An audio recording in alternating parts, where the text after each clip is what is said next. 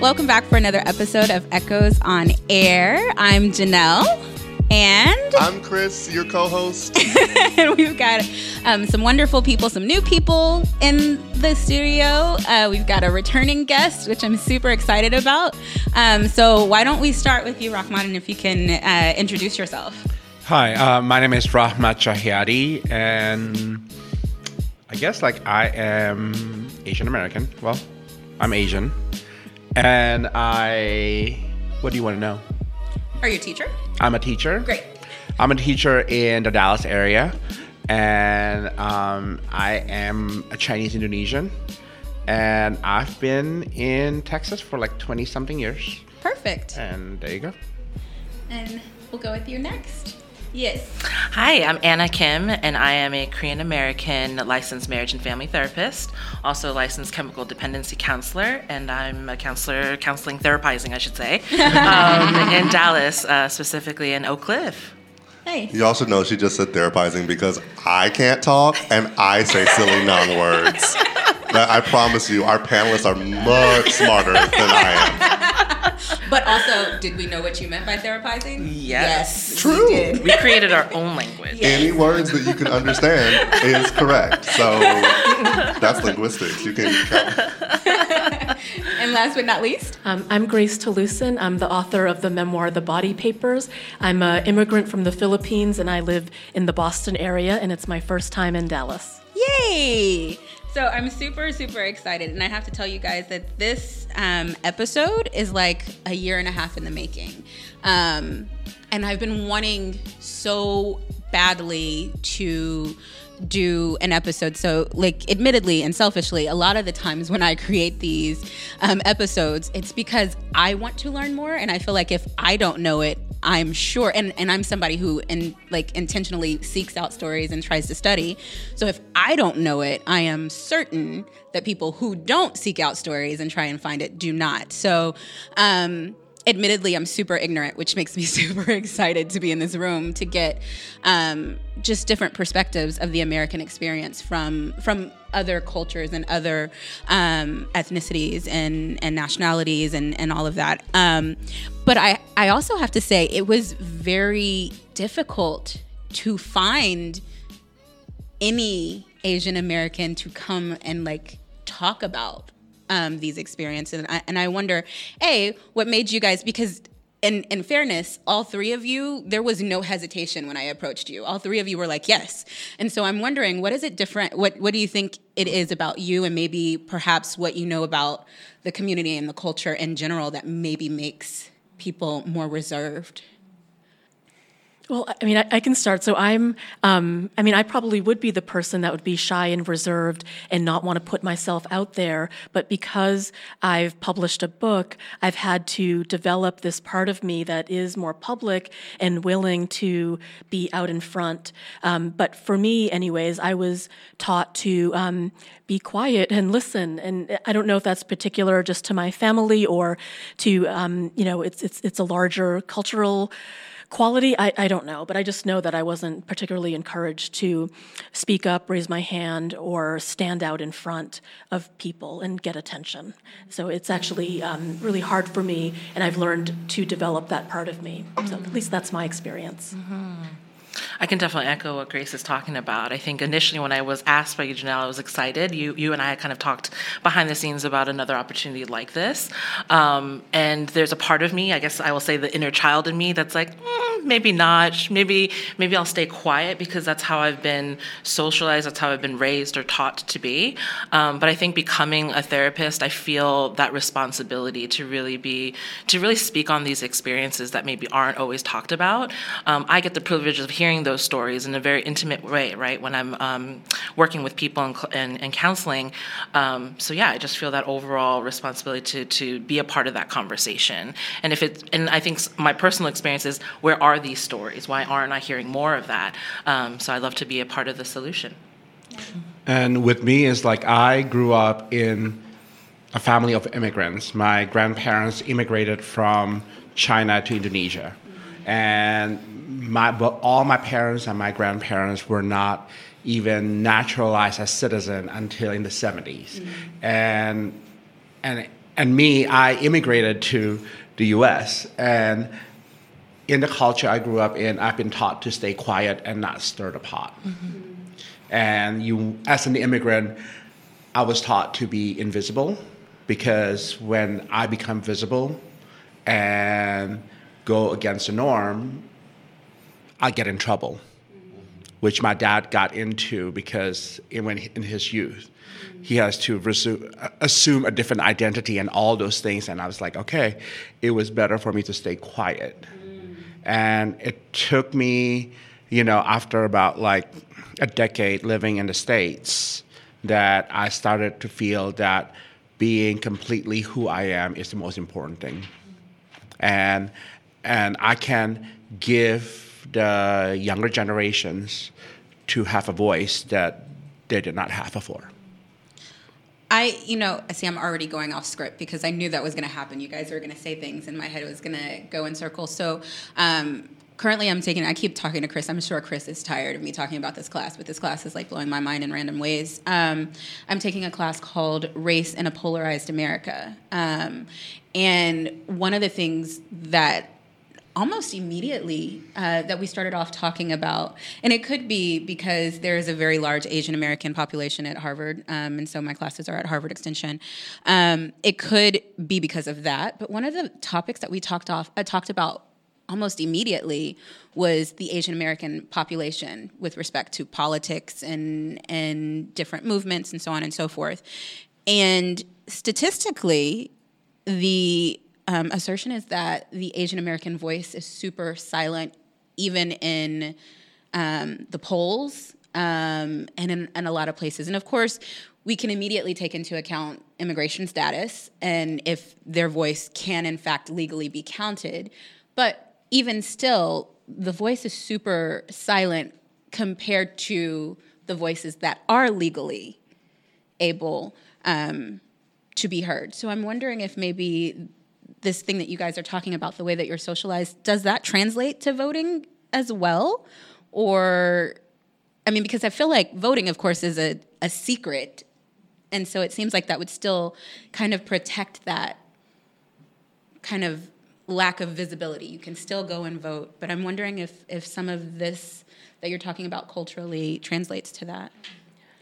I think perhaps the experiences that my parents had in the Philippines around politics does definitely inform the way they are in the United States and what they taught us. Like, they did very directly tell us, do not be political, do not raise your voice in political ways. If, we've had the right to vote for a long time, and I have to physically go drive an hour away, pick my parents up, and bring them to the poll. Otherwise, they'd be like, well, why vote? And I'm like, no, please, it's the smallest thing. We just have to do it. So I don't know. I think their experiences in the Philippines, they saw some quite big consequences for going out and protesting and raising your voice against a dictatorship. They saw people around them disappear or get assassinated. So that's why I think they have that idea. But, we are in the States where bad things still happen, but generally there's accountability and there's, a safer process for people to raise their voice in dissent. But, even as recently as a couple years ago, I don't know, I was watching the news with my father and my niece, and maybe we were watching Black Lives Matter protest on the news, and my father directly told my niece, oh, don't participate in protests because I care about you and I don't want you to get hurt. Oh, I know what it was. It was the Charlottesville incident. That's what it was. Oh, wow. And so my dad was so scared, and that was horrible. So that's his attitude, I think, is looking at us as his family members as opposed to joining a larger force that could be very powerful in this country. Well, and if I can, it's not as though I know plenty of Black people who had the same reaction of these protests are getting really serious. And rather than the impulse of that means more of us need to be active, the impulse was, okay, that means we need to pull back, we need to hide away, we don't want to be the next person to die at a protest or to be killed by a white supremacist. And so I just think it's important that it's not as though it's not like every Asian American person or every Pacific Islander has this like same impulse to go the opposite direction. But perhaps maybe it is like those cultural factors that aren't really a big deal, in the aggregate, maybe they become a bigger deal. Do you know what I mean? If there's that like little thumb on the scale of like, okay, so now maybe instead of, where 20 out of 50 Black Americans might have felt that way, maybe now 25 or 26 or 27, I want to say the acronym APAI. I'm gonna get really good at this by the end of the episode, I promise. But like maybe 27 APAI people will like APIA. I'm gonna get it right. Feel that way. Feel that impulse of let's pull back. And so I think it's important to emphasize that like when you said that about your dad, I was like, oh, I've heard that. I hear that from older people in my family. Arguably, we hear that from older Black Americans in voting results in a lot of ways. Like, let's pull back, let's be safe. We did we had Barack Obama, first Black president. Now let's be a little bit safer. But I think that it's interesting to think that maybe there is that cultural factor that makes it, again, is the difference between 23 out of 50 and 27 out of 50. And we feel like this is the culture. And like, yeah, it's because there's a difference, but it's not as though it's like 0 and 50. Right. And we have actually been there as a community but we've been erased or made invisible. So, for example, people talk about Cesar Chavez and the United Farm Workers. Larry Itliong was there with Filipinos also protesting.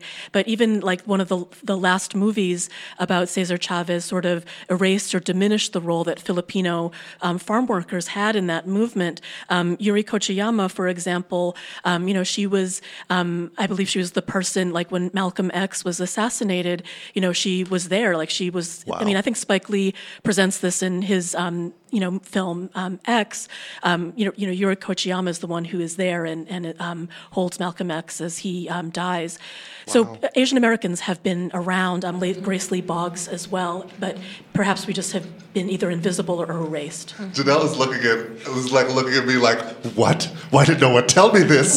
Spike Lee! Yes! You lied! You're right. And it's also because, like, the amount of times that I've seen that movie, I wonder, like, why do you think that is? And I say that within the same thought process as in the U.S., racism becomes very black and white, pun intended. And I wonder why it is that why do you think, especially because there is a large Asian American presence in our country. And growing. And I think maybe one of, if not the fastest growing demographic groups in the country? Right now, according to the class, that's actually the larger statistic. Like there's this big concept of all the Mexicans are coming, not even Latinx, but just the Mexicans. Yes, it all gets reduced to one country. To all of the Mexicans that are coming. And really, that's not the largest group of people that are immigrating to the U.S. right now. And so that being said, why do you think that happens then? Why does it get reduced to being black and white? Why are you erased? Well, I think the Asian American community, as a gay man, that have been on dating sites before phones. I can remember the days when I came out in the early 2000s where I would go online and people said racism has gotten worse. I would say that racism has been there. Now it is out in the open. Mm-hmm.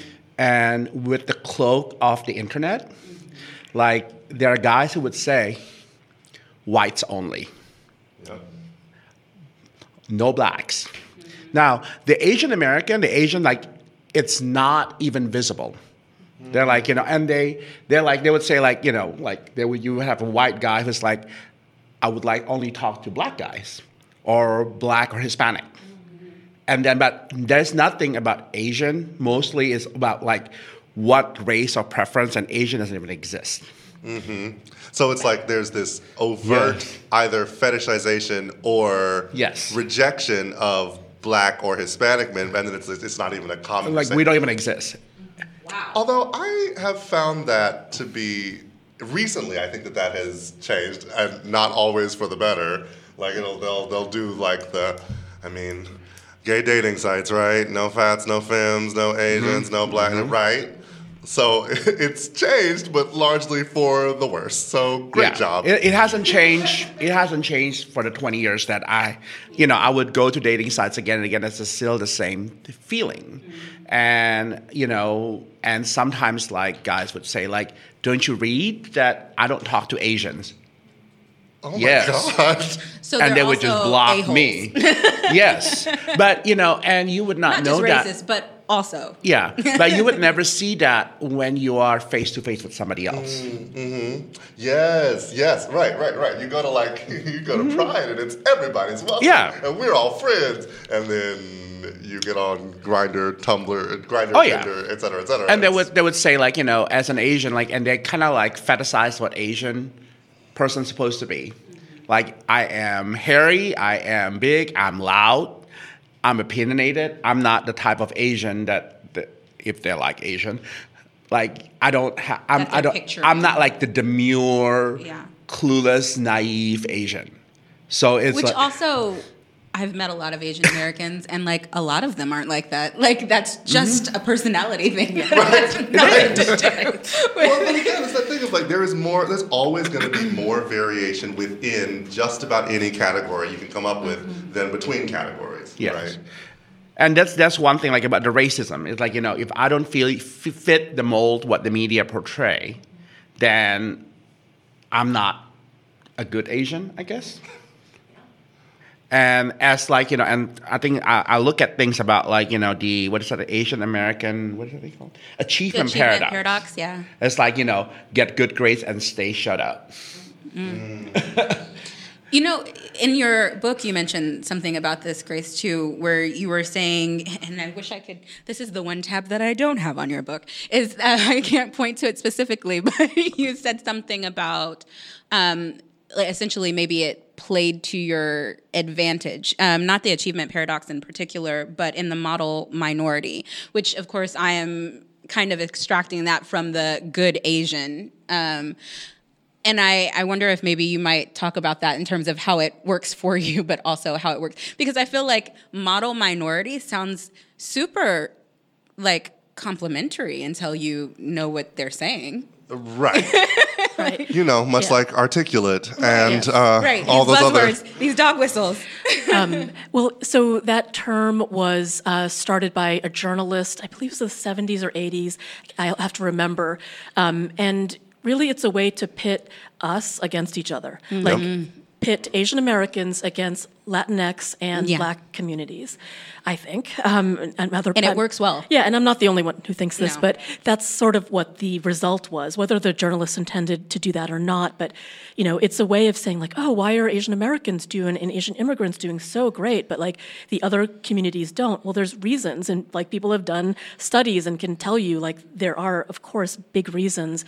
And also Asian Americans are a heterogeneous group. Like we only started disaggregating data, I believe, in the fall, and there are, people who come from refugee and war experiences that, of course, are not doing as well as the people who are like my parents, who are physicians and professionals in their home countries. So it was important for us to disaggregate the data on Asian Americans so that we could, see where there was more need. And I guess with the census, some of that data will become clearer. So I don't know, I'm all for solidarity, and I think that if our communities and other communities that have been marginalized and oppressed see ways that we can help each other and, try to work against the, supremacist institutions and policies that are working against us and separating us, like it's incredibly radical for us to unite and work together, as opposed to like fight over resources, small resources here and there. So it's, I love this podcast and the fact that, we have this, you're intentionally wanting to build those bridges in our communities and have us talk to each other, because you're right, like there's so much we have in common. But in terms of the model minority myth working for me, people did say to me in high school and even college a lot in high school, but less in college. People had an expectation that I was good at science and math, to the point where I was like, oh, I guess I am smart in science and math. And I wasn't. Like, I put it to the test. I was like, sure, I'll study pre-medical sciences. And I really wasn't. I worked very, very hard for like B- in those grades. And I was even on the math team for a little while in high school. I was terrible. Like, I brought everyone's scores down. It was like, so I don't know. There was this way that, of course, I loved when people thought I was good at stuff, but it wasn't the right things that I was good at. So it was weird for me.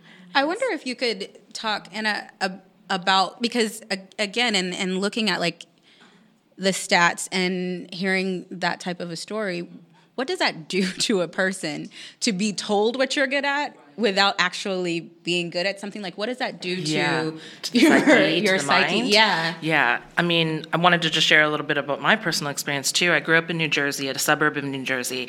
I was maybe one of 4 Asians. Okay, wait. Quick question. Yes. So which suburb, which part of Jersey? Bergen County, so northern New Jersey, right. I'm always curious about the geography of New Jersey. I lived in Jersey City for like 5.5 minutes. Yeah. But it makes me just feel like I'm the That's expert. that connection thing There we were is a talking about Jersey earlier. pride that exists.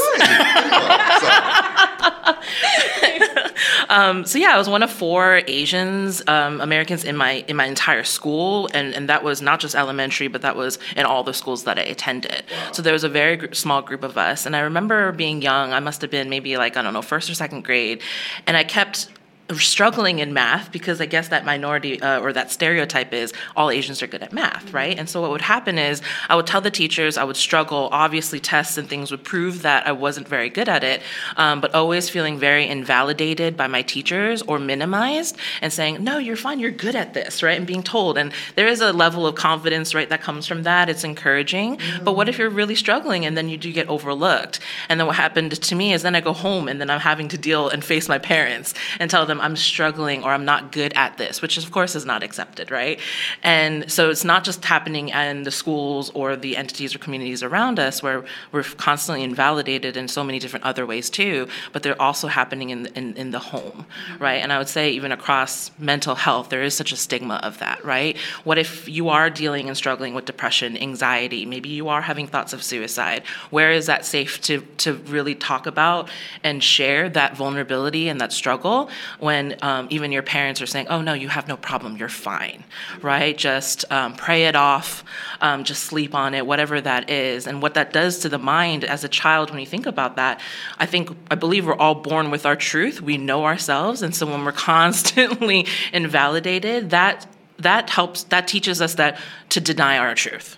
Right? And that can happen in such small and really big ways. And what happens then is when you actually are struggling, of course you're not going to speak up, right? You've learned, or as maybe a survival strategy to be accepted, loved, or received, it was to just stay quiet and don't speak out. And so there's a huge, across all communities, right? Such great suffering in silence. Mm-hmm. So, yeah. Excuse me, we talked a little bit about it when we were talking about Latinx being reduced to Mexicans. What is the danger in terms of even the blanket statement of Asian Americans? Because you guys are Asian Americans, but you're also Korean, and you're also, is it Chinese Indonesian? Yeah, and you're also Filipina. Like, what is the danger of lumping you all together? Also, just like great minds think alike, because I was just about to go there. See, host mojo, Right. It's Wonder always Twins working. activate. Yeah. Well, I mean, again, the term Asian American was a construction by a UCLA professor, I think it was the late 60s, as a way for us to unite politically in the United States.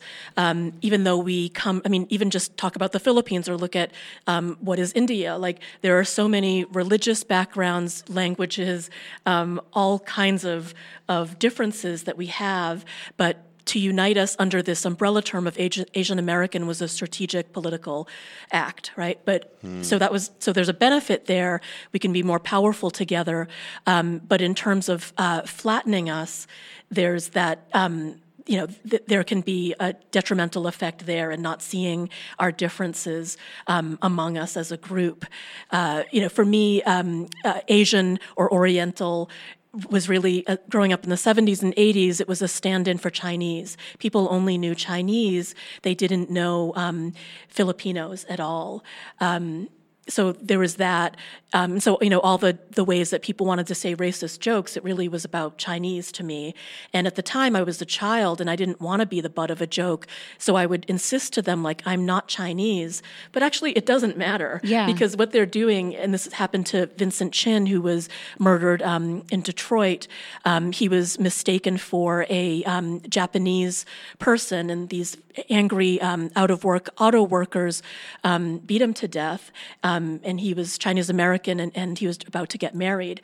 So in a way, it actually doesn't matter. People read us and perceive us as whatever they want to, and so I don't know. That's why I think there's, of course, bad things and good things about it. But I think, to me, I always go back to solidarity and working with each other as much as we can. So it's funny you say that, because one of my questions was about this paragraph in your book.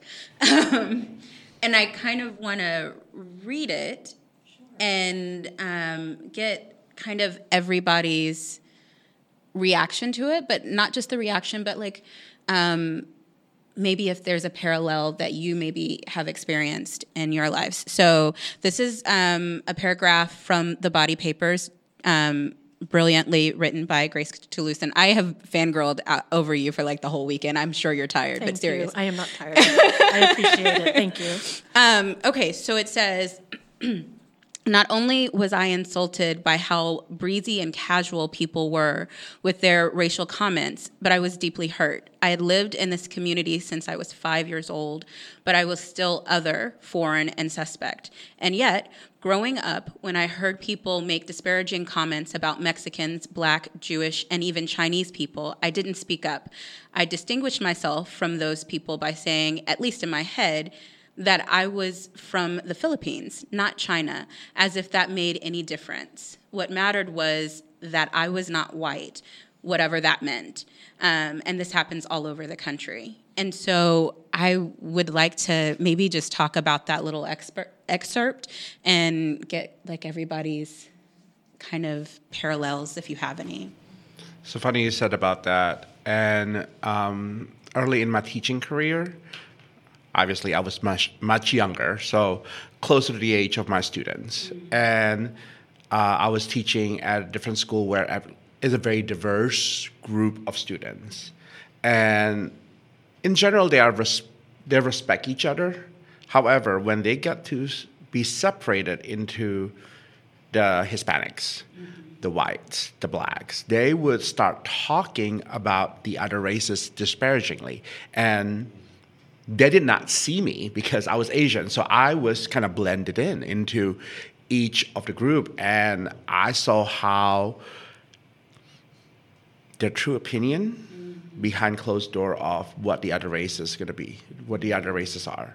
And this is equally the white towards the black and Hispanics, the Hispanics towards the blacks and the white, and all those things. And I stayed silent, and it took me a long while to it is not acceptable for me to be silent anymore, and I need to call them out. And these are young kids, right? It's my responsibility to call them out for their attitude. Mm-hmm. And yeah, so that reminds me of that experience that I have, so. Mm-hmm. Yeah, I'm trying to think what I want to say to that. There's so many thoughts. How do I pick? Say them all. Right. We have time. Gosh, really resonates with me, Grace, because I think growing up in a predominantly white suburb, I always felt like I was left out, right? Or not included, or even if I tried to be, because that's all you want to do as a kid is blend in, fit in, and be accepted. There was always, because of who I was and the skin of my color, and because I was Korean, that I was always disenfranchised in some way. And everyone I think has an experience of how racism appeared in their life at first. And I think for me it was I must have been walking, back when you can walk to and from school without any supervision, and I was by myself walking home. I must have been as young as maybe 5, right? And at least maybe 3 cars passing by screaming at me, "Chink."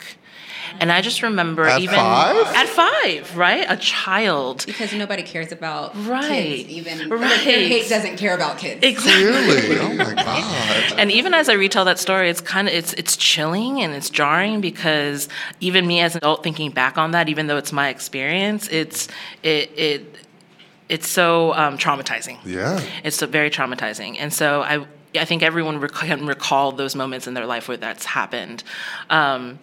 And then I also remember wanting to correct them too, right? And being like, well, I'm not a chink, right? That's not even the right. Yeah, that's the right slur, right? Right. You're using the Yeah, wrong yeah. slur. Thank you. Right. And I remember going back home and telling my sister what happened, and she'd be like, well, that's not even right? You're not even a chink.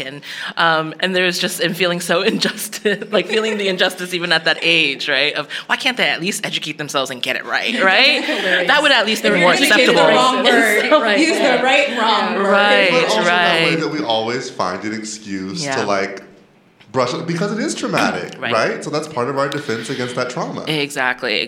And then what I was talking about earlier of just it's always minimized and always overlooked, right? And so that really resonates with me, and I remember that so clearly.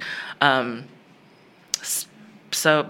it's like what you say, Grace. It doesn't matter, right? That shouldn't matter. It's the fact that happened, and it continues to happen. And I feel for the young children who maybe the greater consequence of us being silent has caused in their lives, right? And kind of how I don't know. I'm very curious to know what kids are experiencing now with racism and things like that. I'm sure there's a lot of the same, and then there's also parts of me that I hope is a lot different. You know, I can go back to my parents are immigrants from Korea, and my mom was a stay-at-home mom for just a little bit while I was young, and she would always pack me lunches, and that was such a privilege, right? When I look back on that, I'm like, wow, I had parents who cared for me, who worked really hard to put food on the table and give me my ethnic food. And I remember it was such a shaming thing, right? I mean, kimchi. If anyone, I love kimchi, and I'm so glad that they're like selling it at the food markets, right, in the groceries now. Yeah, it's becoming so common. But imagine years being back, that was a different thing. Imagine being like the only Asian kid in the cafeteria one, and then your food stank. Another reason Right. to be excluded or pushed away. And I remember denying my own culture because of that, right? And it was all just what to fit in. Right. Please give me this right. most lunchable like all these That's white right. people, which will not taste as good. And now I grow up and I'm dying for that, my mom's food. You know what I mean? So it's just interesting. It's interesting to see and reflect on how I've denied and pushed away my own culture and ethnicity to fit in and to be a part of the majority. Oh, God. Okay, well, it's in a second Yes. that we have, like, I don't know why that kimchi story, like resonated with me so much. because, you know, like, it's not like Black American food is not necessarily, like, recognized as that separate from white American food, right?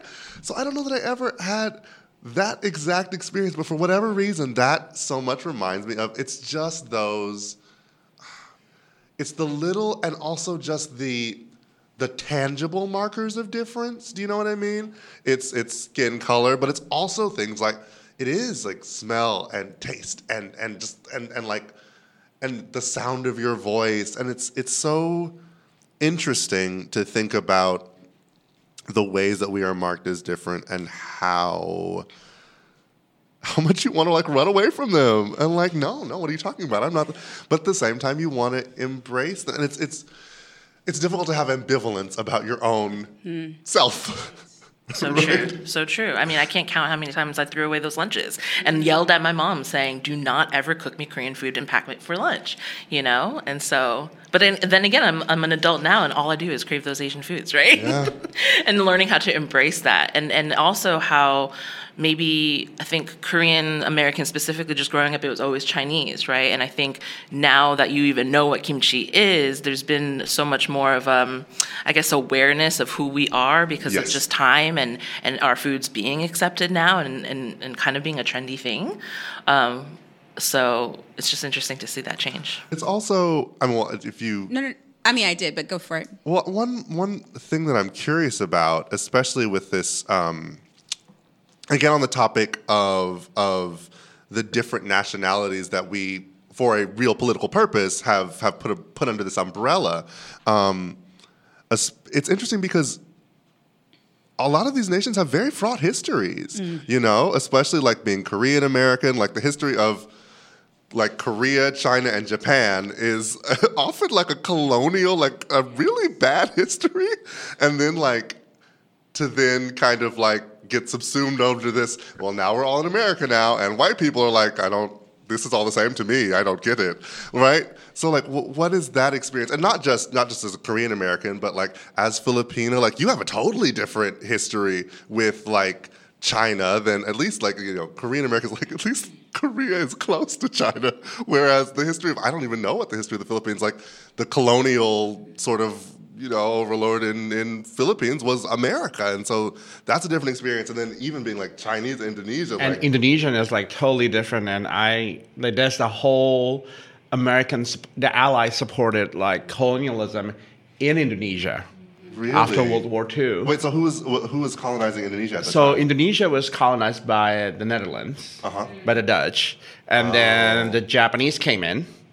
The Japanese went away, right, at the end of World War II, and then the Dutch tried to come back. Well, the Dutch is part of the Allies, so like the U.S. actually support the Dutch to try to kind of like topple the independence, like the independent Indonesian government, and the whole thing, and the Indonesian government started getting support from China, and Indonesia started going towards like communism, until the American government supported a general in Indonesia to topple the communist-supported government in the 60s. Can I just tell you, I love having teachers on the show because you guys are like, great. You're like, well, let me tell you.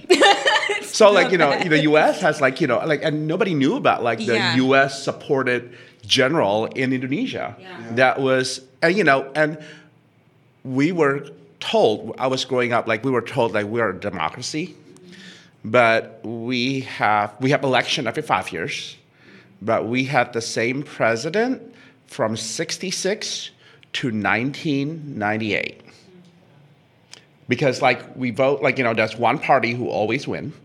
And that party always, with the other two parties, selected the same president for 30 years. So it's like, but it's a democracy, we vote. But Sorry. when you say democracy. No, because we vote and we have Yeah. democracy and everything. Like, you know, we're like, we have political parties and we vote for them. And we are indoctrinated by the government that we have democracy. And the third largest democracy on the planet, right? Yeah. That's like the big. Of course. Yeah. But, you know, until I get over here and I realize, like, wait a minute. Hold up. So what you mean is right. Elections have different, but can you all speak to that, like that historical conflation when, like, as you've been talking about, like you have such different national histories and such different relationships to those national histories. So what is that like? Like combining that national history with that racial category that we put people in now in America. Yeah, I mean, people feel very separate because of our history. So the Philippines was a colony of Spain for hundreds of years. And I'll give a shout out to my friend Anthony Ocampo, who wrote this book called The Latinos of Asia, which makes that argument that where Filipinos are closer in some respects to Latinx communities because we have Catholicism as the main religion and because we were colonized by the same power.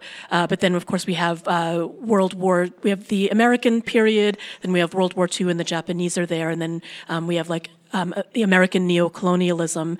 But I know that specifically around inter-Asian relationships, my parents' generation had a lot of bias against Japanese because of what happened during the war. Right.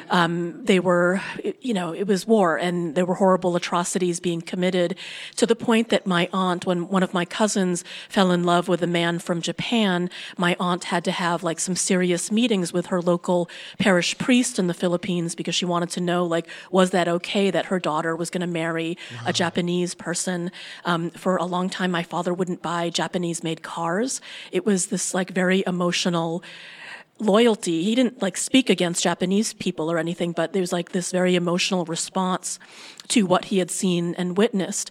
What complicates that more, his fear about the Japanese Imperial Army, is that the people who were actually on the ground and conscripted were colonial subjects themselves. So oftentimes the people who were in the Philippines, my uncle was in contact with them, and he said that there were Chinese and I think Korean also, but I can't remember. But he said it wasn't like essentialized in a Japanese body, these people who were doing these atrocities. It was actually other It was coming Asian from the Japanese folks. government. Yes. But it was not necessarily Japanese people that Yes. were on the ground. He would Wow. call them like Manchurians or something. So I'm assuming that it was other colonized folks. Yeah. So I don't know. But then again, we come back to power and like what happens with power and corruption and trying to oppress people and get power for yourself.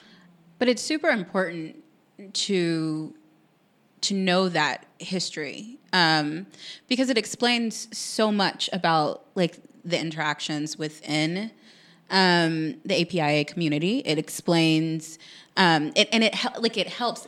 I like that you smile every time. Like I feel like that's your takeaway. And it was so smooth. I'm gonna get there. Okay. But like, I wonder if that is also coloring how we view that community in the U.S. Right? Is our lack of knowledge, A, of what the history is, but B, that there's a history that we need to actively be seeking out. Because I think very much like, there's, of course, the big push in talking about Black American or African American history in the U.S. and how it's only taught in 1 month. Well, at least we get the 1 month, and I sure hate to say that, but, because one thing I always hate is when we compare struggles. Like, who has it worse? Is it Black people? Is it Asian people? Is it gay people? Is it do you really want to compare battle scars, or do you or do you want to stop getting new battle scars? Exactly. Do you just want to stop the battle? And so I hate to say that, but still at the same time, even though we're being taught the same thing and it's a watered down version of MLK, like what's the phrase? Rosa sat down so Malcolm could stand up and then we're all free. Like yay, freedom. Like that's not really what happened, but at least there's just a little bit of that. But the names that you gave me, like I was like, oh crap, I'm gonna be studying for days and those were just 2 names. And I was like, I've never heard of these people, let alone knowing that they were there that she was there at Malcolm X's assassination, and the fact that these people are there and this community is there and it's always been there. We don't even know that we need to seek out this information. And I wonder, because of that, and because of the way that Asian Americans have been treated in the U.S. We're not even talking about in the countries that we just mentioned and how that happened. But like, as a whole, the U.S. is not super kind to really anything that's not white, but specifically Asians in this particular case. Are you seeing some of this history repeat itself? And I'm thinking specifically right now with the coronavirus and all of these things that are being said. And this thing that has come from one province in China and has since been contained more effectively there than it currently is being here. Right. And that being generalized to every person who's APIA. Yeah. What are you seeing that? Are you feeling that? I mean, I'm with my parents, and my father is elderly, and he coughed. We were walking in a public space, and he coughed, and my immediate reaction was oh no, I don't want my father to be, a target, or I mean, he's lived his life, he knows people will say crap, but I was just that's my first response is oh, I just don't want him to have that microaggression just because he coughed into his elbow, but. It's old feelings of xenophobia that folks have, and they think that they can protect themselves by treating certain groups in these ways. But, I don't know. My nieces and nephews, they're mixed race, most of them, and so sometimes people don't know that they have Asian families, or that they are also Asian. And so people feel very free to say all kinds of stuff in front of them, and they've been hearing it. And I know it's painful for them, but they said yes, when the coronavirus stuff came out, she said, oh, you wouldn't believe the kinds of things that people say at school. And then in your head, you're like, yeah, I would. Well, I'm kind of fortunate that the school that I'm teaching in has a huge Asian American population, like all Asian, like South Asian, East Asian, Southeast Asian, all of them. But I also work close to H Mart. And my friend's sister, who is a physician, had a patient come by and said, like, to the doctor's office right after the coronavirus thing, the outbreak.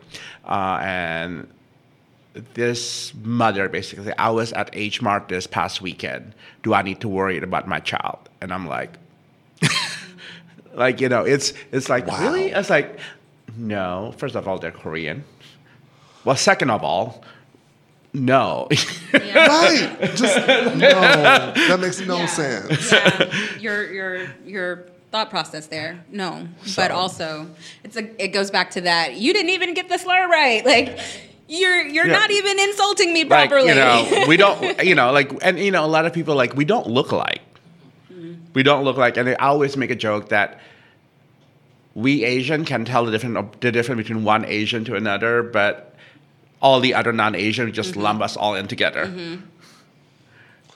I mean, I will admit, like, when growing up in Texas and not knowing very many Asian people, like, yeah, it was, like, not clear to me. And then when I went to college in New York and I was always around, a huge diversity of people, then it became super obvious. Yeah. Like, oh, no, this is not the same at all.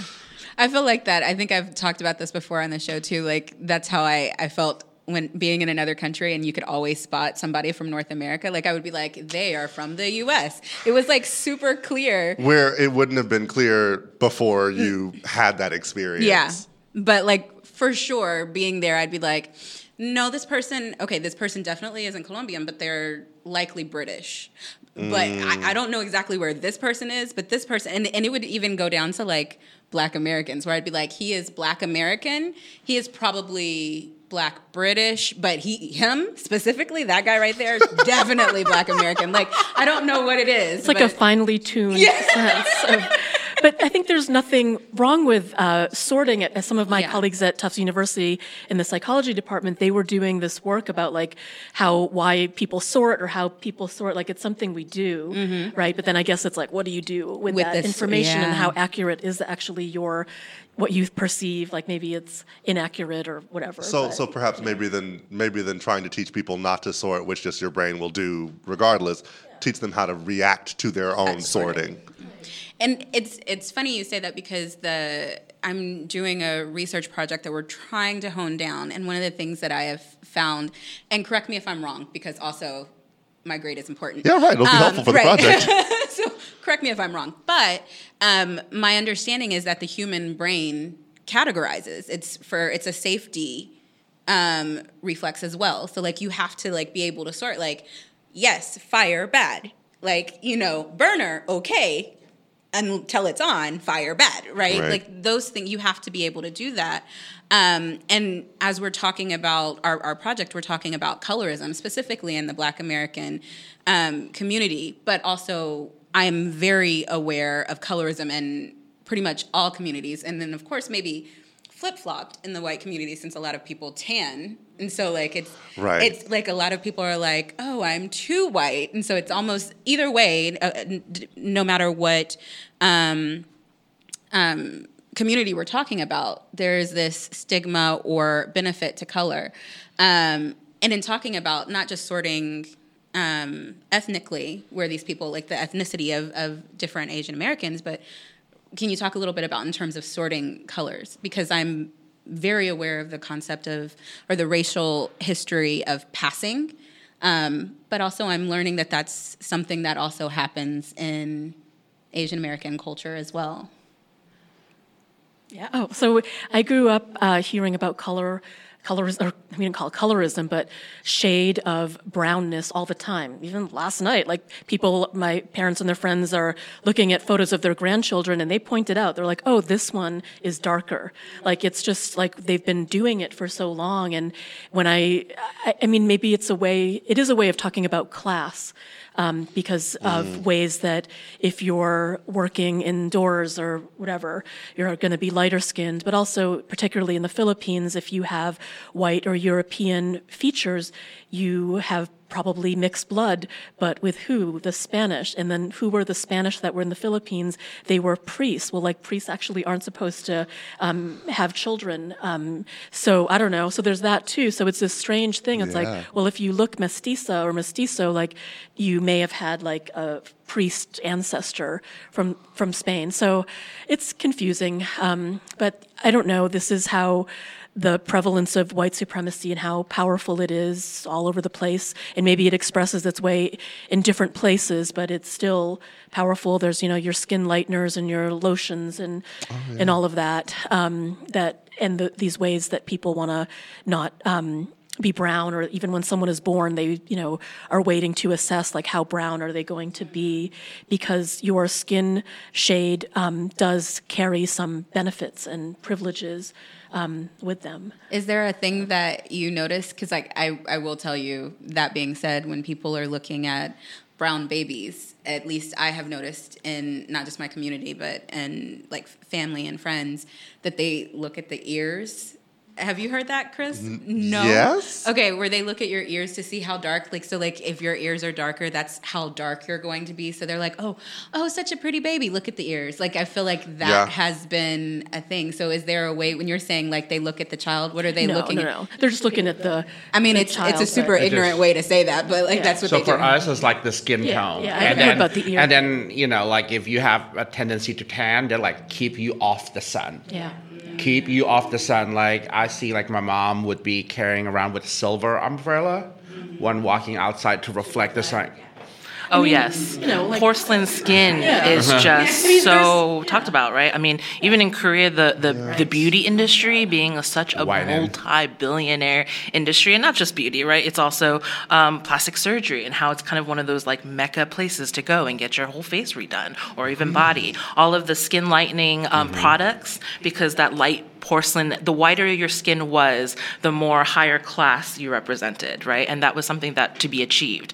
And then also thinking about when you're thinking about like the ears, for me it was always eyes, right? I mean, it's something that's so common within my friends' family was going to Korea and getting it almost as a gift to get eyelid surgery so they appear more white or bigger, right? And then giving that as a gift as if it's something you have to change and this is something that you should want, right? And then they come back and that's a lot of the people in America too. It's so interesting. That always astonishes me how and that's like encouraged too. But also what's at the root of it, which is an anxiety, right? Like you check the baby's ears and it's showing that there's this anxiety about what that shade will do for this child's future. It shows you like the persistence and the prevalence of white supremacy, frankly, like to be that, paying that much attention. So I mean, like if you look at when I was growing up, look at manga, like the comic books, the eyes of all those characters are huge. Like they're huge, and no people, white or Asian or black, have eyes those big. But why do they do that? It's basically they kind of like they idealize like Western features, like Caucasian features, because those eyes are huge. And even in Asia, it's like having small eyes is not a good thing. The big eyes are the good thing. And they will do surgeries like to have like folded. Like if you have one, like the single fold and double fold eyelids is a big deal, and that is like multi-million like industry. I literally don't even know what that is. It's mind-blowing, right? Yeah. You have double lid. Yeah. I have single lid. She has single lid. Almost. She almost have a double lid. Semi. This is single lid. Like nothing. Like. Epicanthic fold, it's called. Yeah. My father's an ophthalmologist, and so he does eye surgeries, and we would talk about this thing. He never did an epicanthic fold surgery, but yes, it's a popular surgery, and the way that people would make fun of me when I was a child was to, it's a slur, like to pull your eyelids, right? Yeah. So they would do that to me. So even for an American child, like they've learned that there's something to make fun of a person for about their epicanthic fold. And I would say, I don't know about other Asian communities, but in Korea, the face represents so much. There's so much pressure and weight to the face. Even to this day in South Korea, a picture is always needed when you're applying for any job. And they believe that almost your personality can come through just by what your face looks like. So think about how dangerous that is. And now what you see is, unfortunately, when I go to I have not been to South Korea since I was 6, by the way. And there's a part of me that is almost afraid to go because I've had a lot of friends who go, and it's just all this media and all this billboards of looking like a white American, right? Wow. But getting all this plastic surgery essentially to change them to feel more appealing, to even be on TV, they have to do a whole transformation. And it's so sad because even when I'm watching like Korean dramas or stuff, I look at them and I'm thinking, what is indigenous to even our facial expressions that is like, that they all kind of look the same, right? They all kind of look the same, and it's really I feel sad about that, really. I do, because I feel like we should be embraced for all the uniqueness of how we all look so differently, even within our same culture. And it's just something that I'm seeing more and more go away, at least for me as a Korean American, kind of looking in to what South Koreans are doing on the media side. I wonder how much that has to do with the increased commodification of like South Korean culture as that becomes a bigger and bigger industry, and especially an industry that they want to appeal to a bunch of white people. Absolutely. It's really interesting. I think you were talking about earlier about kind of how, so I married a Vietnamese American man, and I can't say how eye-opening that experience was, just because I learned so much about his culture and where he's coming from. We talk about this all the time, how my parents came from Korea and his came from Vietnam, but such different histories and different outcomes, and how that's then affected our trajectories, right? Yeah. I think within the Asian culture, they'll say, if you're Korean, Japanese, or China, there's a hierarchy to even that within our cultures. And so I know I learned so much, and being that his family came to America as refugees from war-torn country where they, I guess America helped and lost, right, is what they'll say, and the impact of that, and just there's so many differences in that. I guess like there's different kind of level of Asia. Yes, I think I saw a different something level of on Asia. Netflix. Can I say who did it? Whatever. Ali Wong. Let's call him Ali out. Wong. She was making a comic, because like there's jungle Asian. Right. And there's a good So because she is half Vietnamese and half Chinese, so like she's half of the good Asian and half of the jungle Asian. That's very interesting that you would say that the phrase is jungle, because as a black person, I immediately went to like Jungle Bunny, and I was like, I don't like that. Right. Like my immediate. But it's interesting because all of that is ultimately reflective of class, right? Mm-hmm. Like what that really means is you are from a place that is less industrialized, less urbanized, more rural, and in all likelihood poorer. Yeah. Just like if they think like you're from China, from Japan, and from Korea, like you're from like more industrialized, and you're from the Southeast Asia, Philippines, Malaysia, Indonesia, then you are the less than. Right. And then there are ways so when I went to graduate school, I had a fellowship that paid for my graduate school and I was included in this because they didn't have actually many Filipino American professors. And so the goal of this fellowship was to diversify the academy. Wait, can I ask what it was?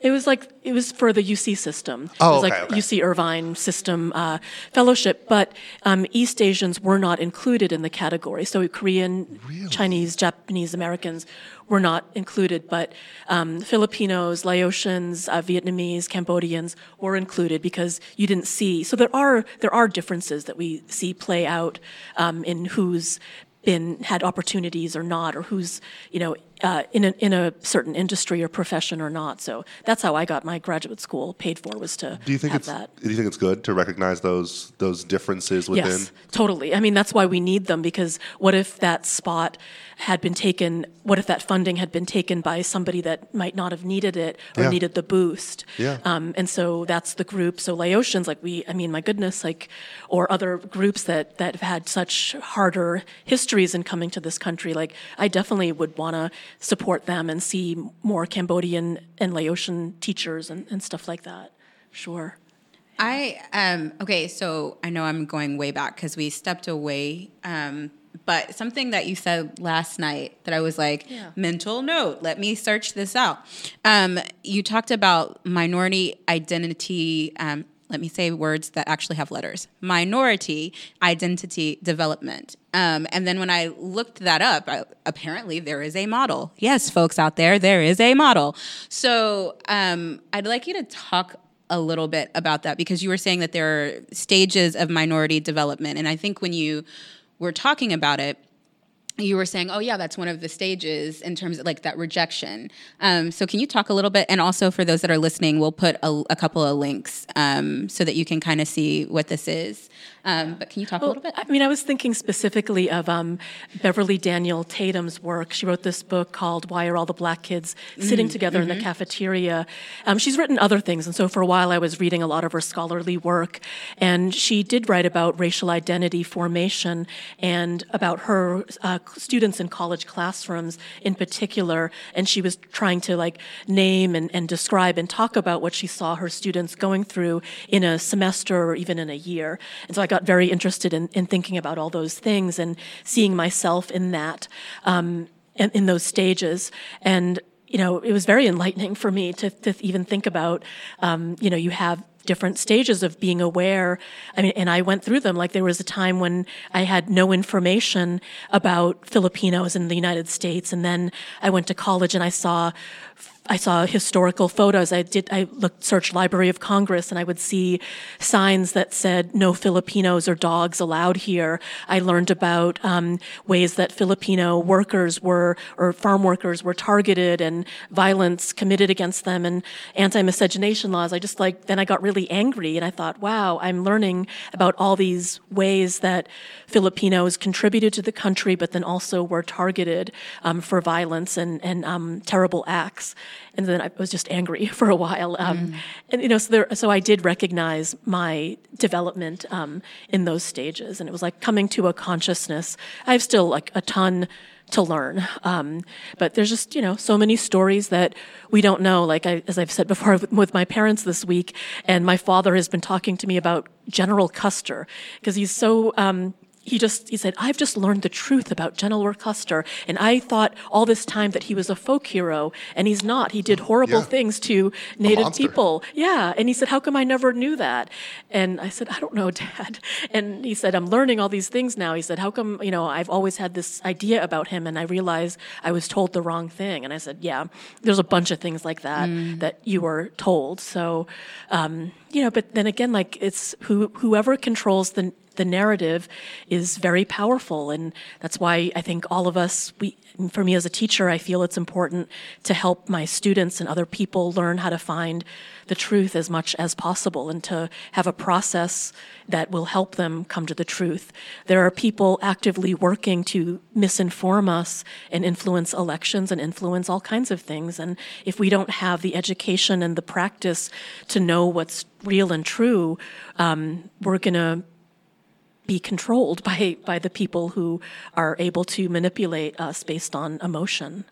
So I have a question that triggered a thought in my head, and I hope this doesn't sound as bad as it does in my head, so I'm going to try and...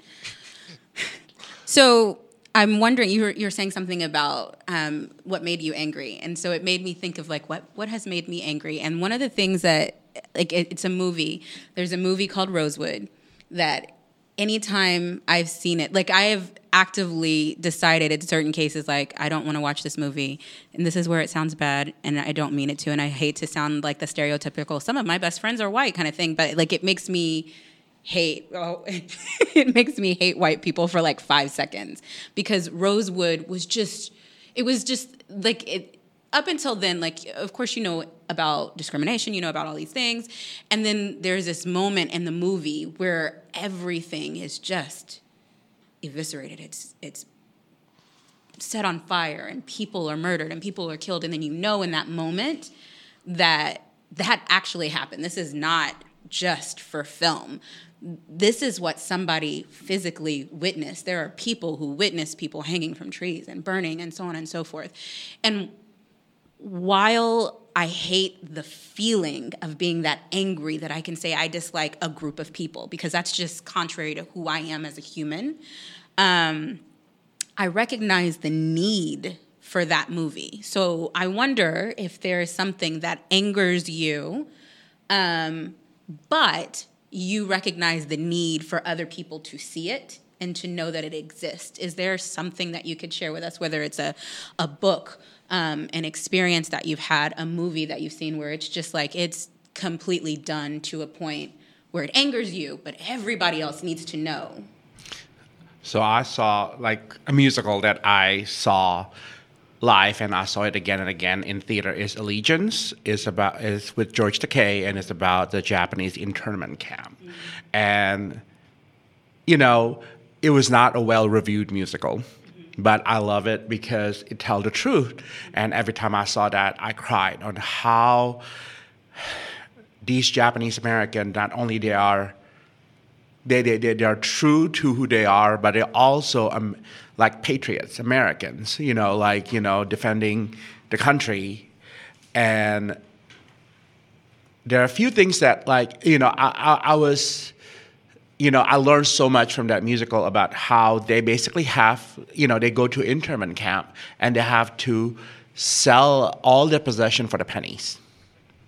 They have to give it up and before they board on the train.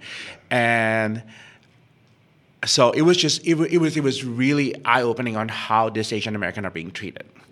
And another part that really angers me is the review of the musicals, and a lot of the reason they say that it's not successful is because the music is not Japanese enough, is not Asian enough. And I'm like, they are Americans.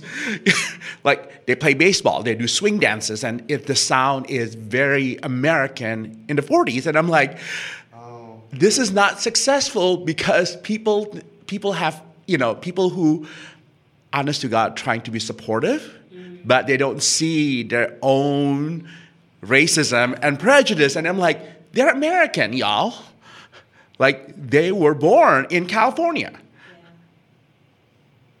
I was like, there are some Japanese moments from the grandparents who immigrated, but like the musical itself is American. It should sound American. Why is it being criticized for not sounding, quote unquote, Asian enough? And that both kind of angers me. It's like, and it shows that how we as a country still has a lot of place to grow, especially on how we see Asian American. Mm-hmm. Yeah.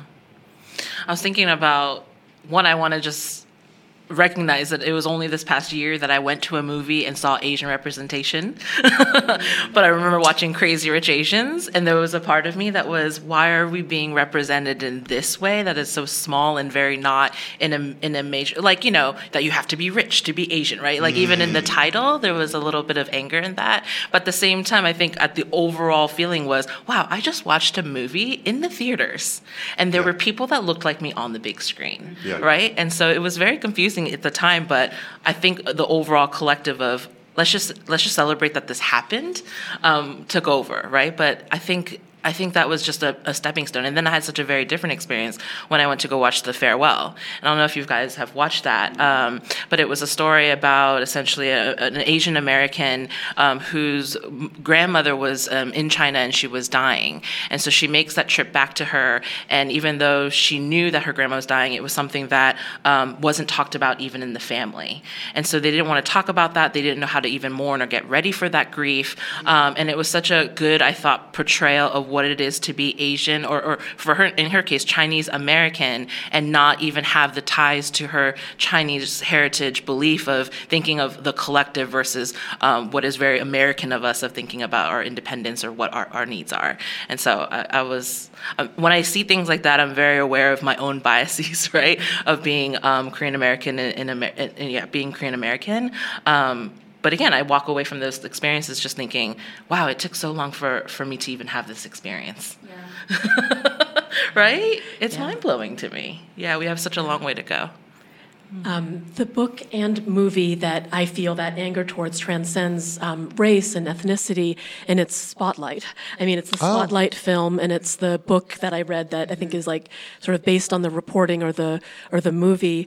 And the reason why that makes me so angry is because that I grew up in a world full of people who are believers, and they're Catholic, and priests are the celebrities of the people that I grew up with.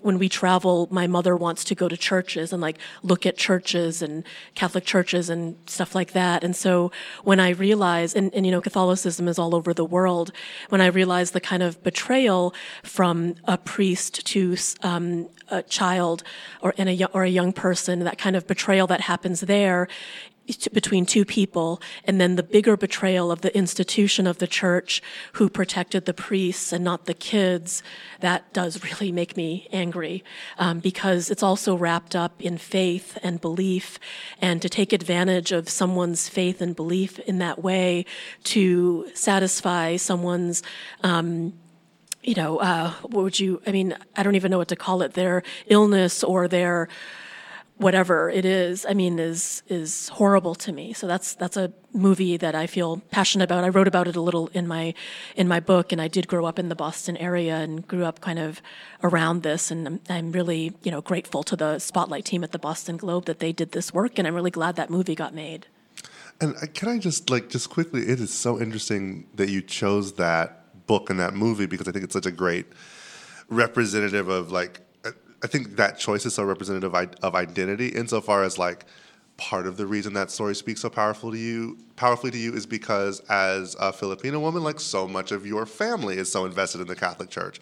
But part of the reason is also because you grew up in Boston and it's a Boston story. And also as a writer, obviously you would feel a lot of kinship with that Boston Globe team, right? So I think that's just so fascinating, because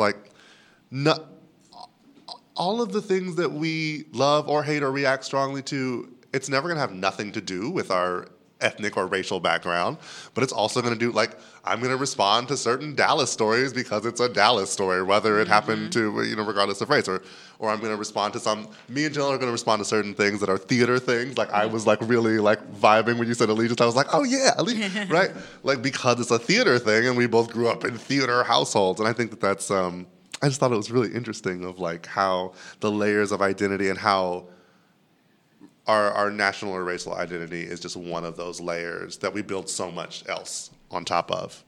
I actually kind of wanted to shift a little bit. We have so many other questions that I do want to talk about, but I want to talk about the APIA involvement and engaging in advocacy. Because specifically, Grace, you mentioned a couple of people, and I would like you to tell us, especially to people who are listening, who should they be looking up? Because of course we've already talked about we don't know where to look. So these two names were very important. You had sent these to me before. Yeah, so I had mentioned Yuri Kochiyama and Grace Lee Boggs, and that is just a start to look at historically women, Asian American women who have worked a lot in human rights and in politics and advocacy work. There's many more, and you can probably just find them on Twitter. Once you start following one person who's interested in these things, then you can find more. I'm actually blanking on this person's name right now, and I'm probably not going to say it correctly, but there's a scholar who is working on, she was working on Harvard admissions. One of the works that she was doing was looking at I think Asian Americans, there was this thing going on about discrimination in Harvard admissions, right? Yeah, we were studying that this week. Yeah, so I think it's Ai Zhen Poon, but I might be wrong with her name. I mean, there are spaces to find where Asian American women are being highlighted and celebrated, especially today, International Women's Day. You might find some of those folks, but even just looking at maybe even like Googling like syllabi, Asian American history, Asian American studies, and you'll start to find some names repeated, or maybe there's just one person, and you just start there and like find one name and read about them, and they'll mention other people, and just follow your curiosity about what you are interested in regards to our community or Asian Americans who have been doing a lot of work in politics and in social justice and stuff like that, human rights. Oh, I was just as you were talking, it just reminded me of one thing. I have a friend who I think is just about to accept some like post-grad. I think she's doing like a postdoc. I don't know if she's going to do a postdoc or she's going to take an assistant professorship. But her whole project is about the Black community in martial arts, and which naturally intersects with a lot of Asian Americans who taught the Black people the martial arts, or at least started to, and sort of the history of that relationship. And I know there were some Asian Americans that were pretty heavily involved with the Black Panther movement. There's really an incredible history, and I'll also get around to this in my leave and takeaway. But I worked on a project called What I Hear When You Say, and it was a series of like webisodes that we did about various like kind of social justice topics. We talked about gentrification, we talked about like code words, and we talked about a bunch of stuff. But there was an episode about this model minority myth, and one of the lines that I really loved, partially because my friends delivered it, but she said like, Asian Americans are not a model minority, we're a model for activism. And like, it's actually really true, like, and we just don't get taught that history. And I guess, actually, that kind of relates to, we've talked a little bit about representation. You talked about Crazy Rich Asians, and also, remind me the name of that other film? That you The Farewell. The Farewell. I heard something about that. I heard like a podcast Did it just episode come or out? something. Or it just come out on Netflix? It was last year and opened up as, I think, an indie film. Okay. I don't know if you're familiar with Awkwafina. She was also in Crazy I love Rich her. Asians. Yes. Yeah, she's in both, and she was the star actor in that one, yeah. She has this crazy great energy. Like does, she yeah. has just like, and it kind of leaps off the screen. Yeah, I just right. love her. Well, she's not the model minority in who she is, right? Like she's Lad. She was, I think, started as an underground rapper. She was also Yes. in Yeah. comedy, right? Like not the submissive, demure Yeah. Asian woman, right? So she excites me. for that Yeah. reason. Yeah, she very much defies the stereotypes, Yeah. very much. And there's people on Twitter get mad at Awkwafina because they say she does a black accent. And it's like, okay, well, partially she grew up there, but also the kind of whatever. This is the whole topic. I know. That's like a whole podcast episode. And also something interesting about the relationship between. This is an interesting question. Like to kind of jump off from that, like, can you talk about the relationship between APIA people and also like other minority groups in America? Yeah. Like, do you find yourself? I've heard people say things like, "Well, when I was growing up, the only not white people that were on TV were black people, so I kind of vibed with The Cosby Show or Fresh Prince because if it wasn't white people, that was my only option." Yeah. But I also heard, things like, in many ways, the black-white model of minoritization in America totally fails a lot of APIA people, just because, like, the history is very different, the experience is very different, even like there is not always the same degree or the same kind of residential segregation, whereas like a huge majority of Latinx people like have been pushed into the same neighborhoods as black people. It's not always the same with APIA people, and like sometimes there's like a little bit of tension because it's like this like small Asian minority, but then they also own the corner store, and everybody knows about the history Right. of like with the riots in LA. So can you speak about the ways that other minority groups in America have you both felt a sense of kinship, even as you said, like the Latinas of Asians, right? Like because of that Spanish colonization. So can you speak to the I don't want to say frictions, but the difficulties and the solidarity that you're able to feel with other minority groups? mean, that's, I think, why, like, when there's umbrella terms that I feel part of, like writers of color or people of color or artists of color or something like that. I mean, what I look forward to is being with other people who have experience and been on the other end of white supremacy, basically, because that's what we have in common, right? Like that pain or that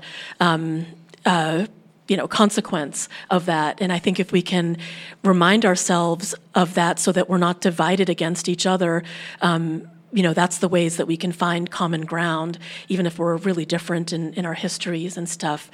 I don't want to, I'm sure I do, but I don't want to do the work of white supremacy for it. Like, I want to try to dismantle it and find ways that we don't, I'm not doing the work for somebody else against someone who is experiencing the same things and being on the outside in lots of ways.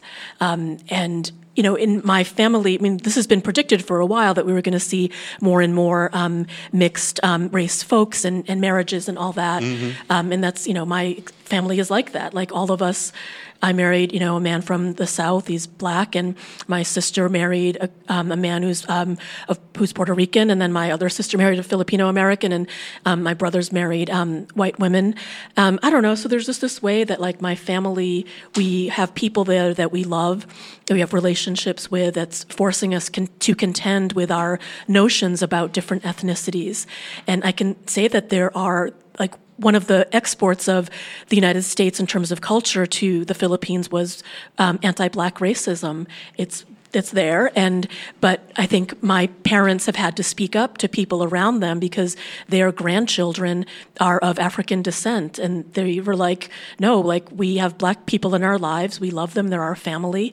So I don't know, they've had to. Their racism, their own, like, anti-Black biases have had to be challenged. And so I have a lot of hope with that. Yeah, I'm glad you mentioned that, because, like, what's happening in the media in the U.S.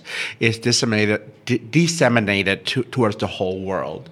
When my parents do not live over here, my parents live back in Indonesia, but the first time I have African-American friend, they're like, isn't that dangerous? And I'm like, how do you know? Like, do they smell? Like, they would have all this stereotype because of how the media portrays African American as criminals on TVs. They have never seen any African American or African in Indonesia. All their perception is from the media. Yeah. And I have to tell them, like, no, like, they're okay. They're fine. They're fine. But, I think we need to, as you said, like, dispel all those stereotypical that was maybe, like, inadvertently, like, spread out all over the world, right? Like, even, like, like African American, Asian American, like, as a certain way of behaving. We need to dispel that. And I guess that's our part to do.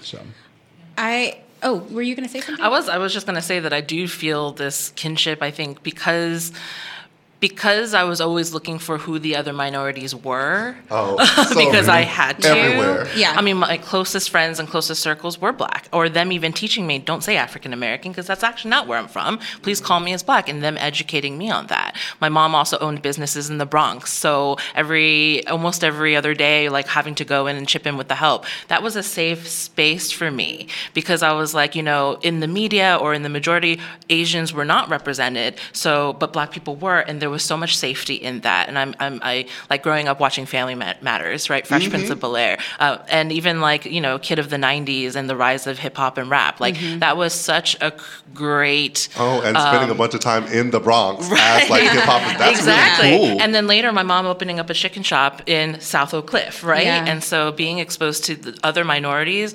was such a life-saving experience for me, because I wasn't always necessarily surrounded by Asians. So I do feel that kinship, and I can almost, it's kind of like when family gets together and there's, like, that own language that is created just by being with them that maybe you don't normally speak on, professional or other areas of life. I feel that way when I'm around you guys. It's a weird, I can recognize that. Well, okay, but Yeah. I also really feel it, right? Like, you're growing up in, like, White Bergen County, and then it's like, but you spend, I mean, that honestly reminds me so much of a Black experience of like, well, I go to school with white people and like this professional environment is like 90% white, but then I go to church or I hang out with my family and it's all Black or even that diverse, like, because I'm sure in the Bronx, like lots of Latino people, lots of Black people, even like probably much more Asian people than in Bergen County. For sure. Right. And then it's funny because more recently I went back to Bergen County and I kind of had the opposite experience. I was like, there's so many Asians now. It's totally diverse. Right. I was going to say, because like I can think of some places in like Montclair is probably still really white. But also, like, I have a bunch of friends from, like, Edison and Princeton, and those places are, like, very, very diverse. Right. Mm-hmm. And there was a kinship there, and then there was also a part of me that was, how do I say this? It was almost like, well, it doesn't seem fair either that Black people were the only other minority representation, too. Yes. Right? Mm-hmm. So yes. there's a weird in-between of that space because we needed to have our own representation, too. So. I kind of wonder if we can shift a little bit. In hearing all of you share your stories, which are such interesting and such great stories, like not just from a learning standpoint, but just from a human interaction standpoint, just hearing other people's stories. And kind of going back to what we talked about at the very beginning in terms of being taught to kind of stay quiet with your story, I feel like by you being here, you're an example to other people that it's okay to tell your story. And so I wonder what words would you say to other members of the APIA communities to encourage them to share their stories and to encourage them, like it's okay to come out of these shadows that we've kind of created for you to inhabit? Like, what would you say? Well, I think it's important to test the waters safely first, because if you tell your story in an unsafe, even like dangerous environment, like maybe you'll never tell your story again. So you have to first assess like who is it, who do I think might be a safe person or an okay person or a supportive person to start with. And I say have those experiences first, like tell your stories and share with the people that you think could be the most supportive of you. And that way you have this base of experience to build on. And then when you are in situations where there's a hostile, contemptuous listener or crowd, you've already had those like good experiences to build your confidence to help you know that like, no, your story is important. These people may argue against you, but you at least know yourself well enough by that point that how important it is to tell. But I think you probably have to have like positive experiences first. I mean, you're like not likely to, I've met so many people, this is around writing and being a writing teacher, but I've met so many people that never wrote again because another writing teacher said something so mean to them that it really closed them up. So I am all for being gentle, compassionate, and kind and working from that space so that you can be strong in the face of adversity when it will come. So with me, it's like we were talking about the Asian American achievement paradox and how many of that achievement paradox is embodied by the Asian people themselves, the Asian American themselves. And as a teacher, I feel that I have the responsibility to break that paradox, break the fact that it's okay for you not to make all A's because you're Asian. You have to make all A's, like, A is for Asian, something like that. And I'm like, it's okay for them to fail and give them permission to be themselves. And and the only way I can do that is by sharing the struggle that I go through as an Asian American, by exposing myself about my failures and how, and as I was talking about during the break with Anna, it's like not fulfilling my parents' dreams and to be true to myself. And, but that's a lot of the pressure that is from, I guess, like the community they live in. A lot of Asian Americans do believe that the paradox is the truth for them, and they push that down to their children. And a lot of times, like, those children feel trapped. And I want to give these children a little, like my Asian American children, like a little bit hope, being an Asian American that have a different perspective, different way of life, and show them that it's okay for you to be different. And hopefully the next generation, they will be more empowered with it. So. Yeah, what I want to say is kind of a culmination of all that we shared, right? I want to share this quote that I read. So for those who are on social media, on Instagram, one of my favorite pages is called Asians for Mental Health. And she writes this quote, I'm going to quote it. It says, "Our ability to experience compassion runs as deep as our willingness to be vulnerable. This is why saving face will never heal us." And so I love that quote. That resonated with me. You know, you do your morning social medias, and I remember this is one of those that I read in the morning that just struck me. And I think that's a lot of the reasons why I even showed up today, right, to share those vulnerabilities. There is such a thing of just holding on to that pride or holding so tightly to the hurt or the racial trauma that we've experienced that we don't leave enough room for that healing. And part of that healing is to, you know, we carry a lot of shame. And what I'll tell people is the antidote to shame is self-compassion and compassion for others. But in order to be that, we also have to allow ourselves to be vulnerable and speak on our struggles too, right? So I would say to first seek where those safe opportunities are, whether those people who look like you, who can resonate and understand your struggle. But also, I think what happens is the moment that we were born, because many of our parents, being immigrants, is whether spoken or unspoken, this expectation to play so many different roles as a child in their life, right? Many of us are either interpreters, maybe we even have to educate them, maybe we have to be messengers. I remember growing up getting certain bills from my parents and them asking me, how do I read this, how do I understand this? You know, can you call them and explain at like maybe the age of 12, right? And so I think because of that, we've gotten really good at meeting other people's needs while denying and not recognizing our own needs. And on top of that, I just want to say, giving yourself the permission to break away from those roles. And a lot of the work that I do now, so I have some Asian American clients, and they have their struggle right now as an adult is how to search for the needs of the inner child within them as an adult, because they didn't have that ability growing up as a child of parents of immigrants. And so I would say give yourself permission to break free of that, but also giving yourself the space to do things as a child, like learning how to rest, learning how to play, learning how to do all those things that you were entitled to have experienced as a child but maybe didn't get to.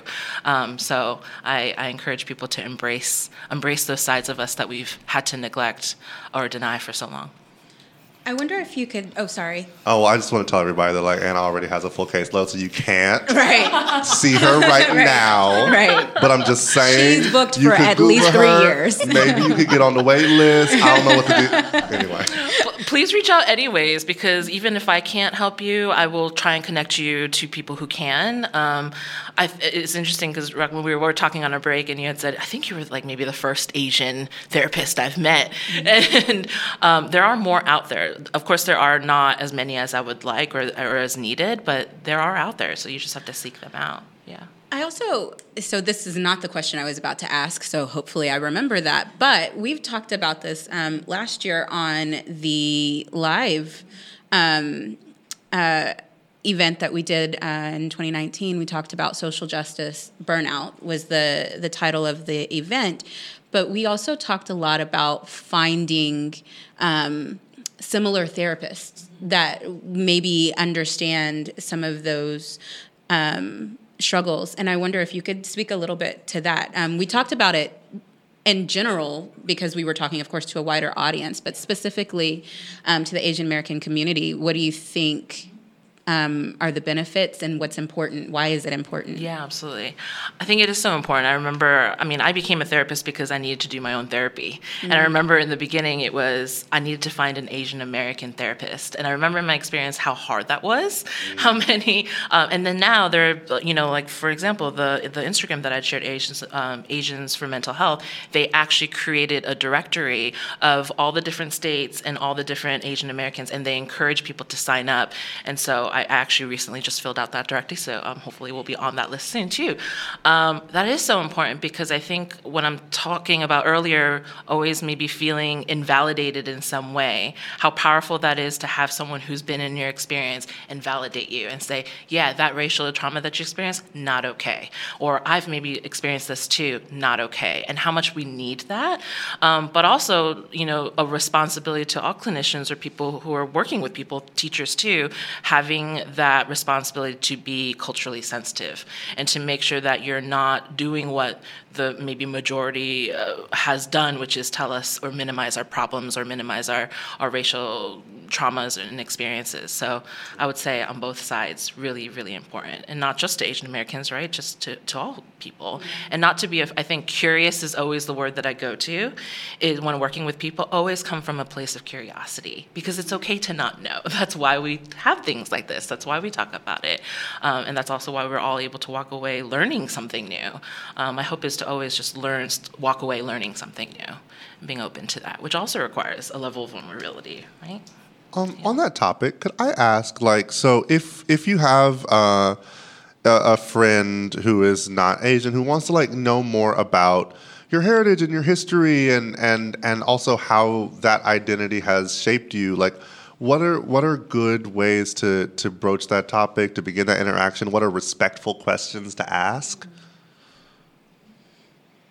I mean, even just today, I think it's been modeled. There's ways that if you don't know, it's kind of an attitude too, right? It's people can sense it. And even over texting or email, you can feel a tone or an attitude. And I think what Anna's saying about curiosity and compassion, and I think even if you don't say the words right, I think if people know that you're sincerely curious and compassionate, then maybe they can feel that. But I also know that there are people who are tired of doing labor that people could do themselves, right? And being that person to educate other You're people. The Asian Wikipedia, all of a sudden you become the answer. But I think if you show that you've done your work, I read this or I did this, but there was a hole here, I just wasn't quite understanding this. I wonder if you would be up for doing that. And then you ask in a way this person's consent, are they up for it? I totally understand if you're not. There's just things like that I think people will appreciate, and maybe they will, even if they're tired, want to do it because there's not an entitlement that they feel from you. Yes. I also love what you said about do a little of your own homework first. What if you take the first 2 steps and then somebody might be more willing to give the 3rd step to you, you know? Yeah. So true. But anyway, did y'all... I was I think tone and attitude is not as much of what's being said, really. Yeah. It's tone and attitude. And, because I've been asked both ways, as an Asian American, where you come from, and, even if what they say, what are you? And to some people that's offensive, but it is who am I? Who am I? And where I'm from are completely two different things. And and if I can, as human, we can tell where it comes from a sincere place. If it comes from a sincere place, I'm willing to entertain your questions. I really do. Yeah. And but if it's coming from a snide attitude or dismissive attitude or superior attitude, then that's not going to fly. I got to be honest, it's always a little nerve-wracking. For me, it was, I felt very comfortable with the 3 of you also because I had interacted with you in other ways. But it is very hard to just reach out to, you don't want it to be you're my Asian friend, right? Because I don't want to be somebody's black friend. I don't want to be that.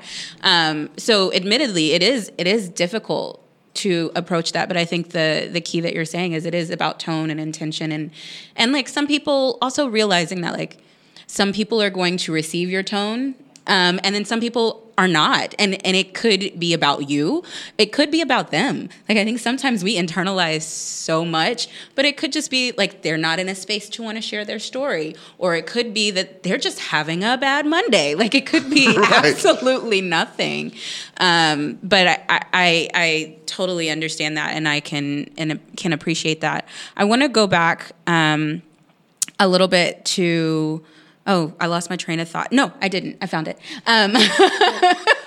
To what you were saying a little bit before, Grace, in terms of like taking certain steps and doing your homework. And I wonder what, and maybe, Anna, you could speak to this too, when people want to create a safe space, or when people have been chosen as a safe place and maybe don't know it, are there signs or things are there ways that you think people are trying to share their story, and like, so that maybe for those of us who don't know, like, you can recognize like, oh, this person is trying to share something with you. This is Yeah, I mean, because I've been on the road for a year, meeting all kinds of people, strangers. I mean, I was like pretty nervous and anxious about it because it's, my senses for like trying to sort and figure out if this is going to be a safe or dangerous moment for me are like pretty vigilant and high like all the time. So I had an encounter with someone at a reading. They sat right in the front row. He was a man. He was an elderly gentleman. He appeared to perhaps be unhoused. I don't know. I'm not sure. But he ran right up to me, like right after the thing was over. He wanted to be the first one in line to speak with me. And all my signals were going off a little bit like, okay, what's going to happen in this moment? And I had some bias against him because I thought like, okay, I'm going to brace myself and I'm going to try to figure out how to get him away from me, because I thought he was going to not hurt me physically, but just, I don't know, I just thought my boundaries were going to get crossed. And then they didn't. Like, he wanted to tell me something. He wanted to share something about his life, and I had to soften and realize, like, no, he's just sharing a story with me. I shared my story, and right now he just wants to share a story. He didn't tell it for an overly long time period. It was totally appropriate. There's a line forming behind him, but it was fine. And so I knew in that moment that this person who's older than me, who's white, who's, had all these privileges, but then in other ways he didn't, and I had picked up on that and perhaps sorted him and was a little bit afraid of him. But then we were with each other. I just feel like we shared this moment. I don't even know what the story was, frankly, but I don't remember it. But I do remember how I felt in that moment with him, and that something special had happened in that brief moment. Is like we saw each other for a minute. That's kind of like that I think it's a Maya Angelou quote that like people don't remember what you say, but they remember how you made them feel. Mm-hmm. Yeah. And that's very indicative of that. Yeah. What about you? Well, you mentioned Maya Angelou. I'm thinking about that poem she wrote about how we're more alike than we are not alike. Mm-hmm. And then also your story, Grace, too, resonating with that as well. I do hope people could just be, how do I say? Maybe that's not the right phrasing. I think remembering to just be open while also being conscious of our own biases and our own, prejudices, right? Yeah, that's kind of what I'm thinking to mind. And realizing that I think innately all of us just really need to be heard and seen. That is so ingrained in us of how much we need that, and then what happens when we aren't, when we're not seen or heard, and the dangers of that. And so going back to just the question before, I always appreciate that kind of curiosity when people come and approach me, because I think because of our history and sometimes feeling like our history was erased in some ways, I always thought it was really interesting that so much of my family was in the Korean War, but not learning about the Korean War history in my education, and that was just always such a mystery too. So, I mean, I try to be very open when I am approached, even if maybe the attitude or intention is not kind, right? Because I'm hoping that in that moment I can present or show up differently than maybe others have because of the way they've approached those questions, if that makes sense. Yeah. Well, and that's so kind of you to like kind of put yourself in not serious harm's way, but a little bit of harm's way. I mean, there's always a risk, right? I think there's a risk to that, but also remembering that not everyone is entitled to hear your story either. Yeah. So I think we're probably moving towards wrapping up in the next couple. But Yeah. if I can ask like one question, because we've come around to the topic of representation a few times and the visibility of APIA people in America, and so like I just want to ask everybody, like, if you could like imagine or design or create like the perfect representation that you would want to see, or the story that you would want to hear. I mean, partially, Grace, you told it because you told your own story, right? But if you could like imagine like a piece of media or whatever it is, what would it be? What would it look like? Is it weird that I'm struggling to even know what that is? Well, I mean, when you have really very little to struggling. work, Right. like you're basically, I know I don't want it to have to be rich people like Crazy Rich Asians, but you don't have so much to go off of. Right, it's Okay, true. I saw a musical again. A few, like last season, The Ballad of Little Joe at Water Tower Theater. It was the first time that I saw. It's about 1800 mining town, America, and I was so excited that they have a Chinese immigrant that is working in the mines. I was like, what is this? Yeah. And not only that, he is the leading. He ended up to be the love interest of the lead woman. I'm like, hold up. Yeah. When was the last time I see an Asian man as the love interest? Yeah. And it was mind blowing. Yeah, I hadn't seen that either. It was I was so excited. I mean, like, it did not end well, but It's true.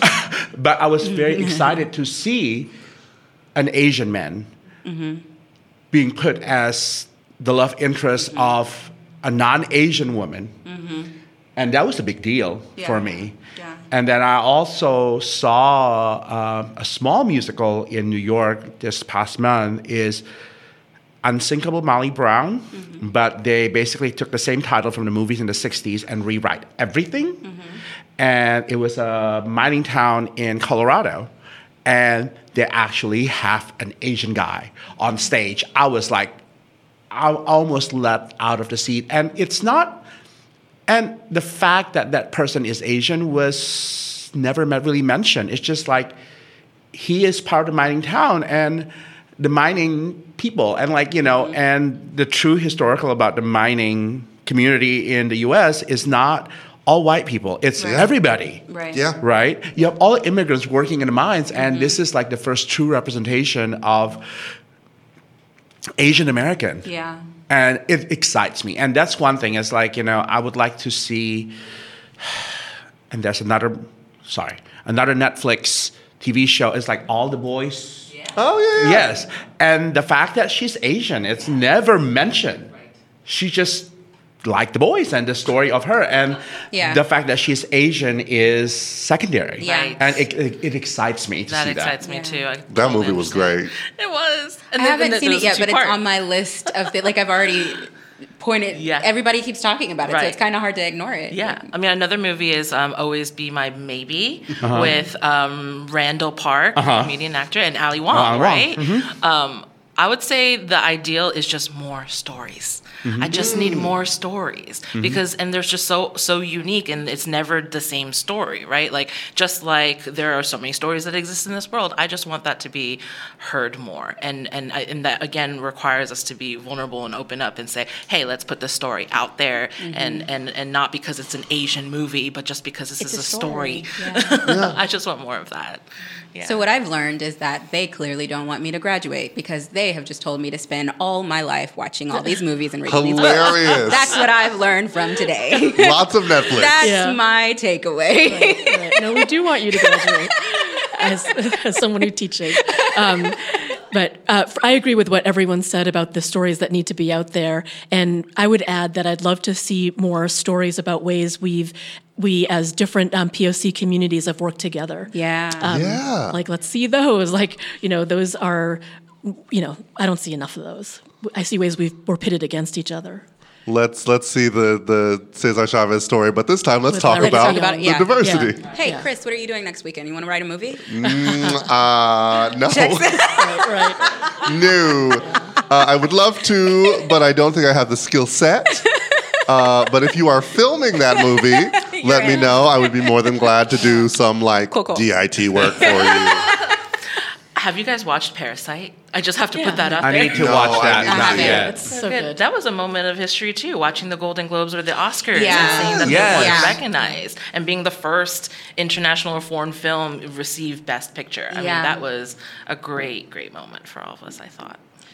So I think we're ready for leaves and takeaways. Yeah. But like I have like as I feel like Santa. Like I'm like, let me just live this bag of leaves. Right. And takeaways so much. But we can start with you if you would like, Rahman. Okay. The takeaway, I think I learned so much from today's experience. And I feel that, like, you know, if we open up ourselves and be vulnerable and be true to ourselves, I think we can make a better, a better environment for the APIA to flourish and be more visible in the U.S. So. Oh, and your leave. Yeah, what do you want us to What remember? do you want us to do you remember? I don't know. I don't know. Okay. I'll come back like Okay, we'll come back. Yes, we'll come this back is for your leave. confusing. Yeah. Okay. So I have so many takeaways. Right. I'm going to give a couple, sorry. But first takeaway is, Grace, I think that you said if you tell your story in an unsafe environment, you might never tell it again. And that is like huge takeaway for me is you never know what people are trying to tell you. You know, even when I remember being in high school and it's like people want to tell you, and it's like, I don't really want to listen to your story now. Because, you know, high school is overshare.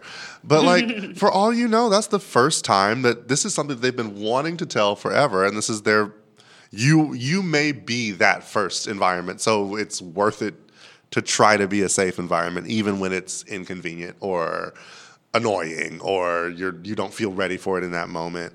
And then my other big takeaway is just the incredible diversity of history within the APIA community. Like, you know, hearing about the history of Indonesia, hearing about the history of the Philippines, hearing about the history of Korea. Like, it's just so different. And like, and also like I really wish that we had more of that in school. I really wish that we learned more, like, as we are, and maybe this is segueing into my like leave, but you know, one thing that I want to leave people with is we have world history in schools, but what we need is a world history that thinks more about who is in our American community, you know? Because like we gotten to the point where you get a tiny little bit of African history. You get like, ooh, Egypt, it was a big deal. Black people want to talk about Egypt, so we'll talk about Egypt a little bit, right? But we don't get that history of, and especially like recent history. Like we don't get enough 20th century history that recognizes so many of our neighbors and the people that we live with were impacted by like you said, like Korean War. Like, it really, I remember we learned about it basically as a footnote. It was like, well, there was World War II, and there was Vietnam, which had a big American reaction. Also, there was another war in the middle. It was called the Korean War. It happened. But, like, where is we got to understand that part of the reason we need to learn about the Korean War is not everything is about what happened in America. Mm-hmm. Some of it is about what happens to Americans, many of whom are from that history that you think is a footnote, right? That is like actually their whole lives. Why are we're not taught enough about the 67 Immigration Act that like reshaped our country and like brought in many, as you were talking about, like, or the shortages in doctors that like brought so many of our neighbors here. So that's my leave. And my other little leave is I worked on this series for PBS Digital. I talked about it for a second, but it was called What I Hear When You Say. And really check out that Model Minority episode. I thought there was a wonderful scholar that spoke on it. I need to go back and watch it because this was like 3 years ago. But I need to go back and watch it because there's really a lot of great information. So yeah, and in a short format, it's like 8 minutes. My takeaway is just hearing the privilege of other people's stories today and recognizing part of the reason why I was so excited to come here today is to hear other experiences outside of my own always, right? And knowing that not to just lump us all together as Asian Americans, although there's a lot of camaraderie and solidarity in that, it's to also break away from my bubble and hear what was that like to be Chinese Indonesian and what is that like to be a Filipino woman, right, in America. So I learned so much from you guys, so I appreciate that today. And I think it just reminds me to keep doing my own homework, right? That there's so much more to learn and to be open to. And I guess my leave is, we talked a little bit just about it, but I'm aware that a lot of our listeners, especially Asian Americans out there, are hurting, and how much there is of such of a collective shame.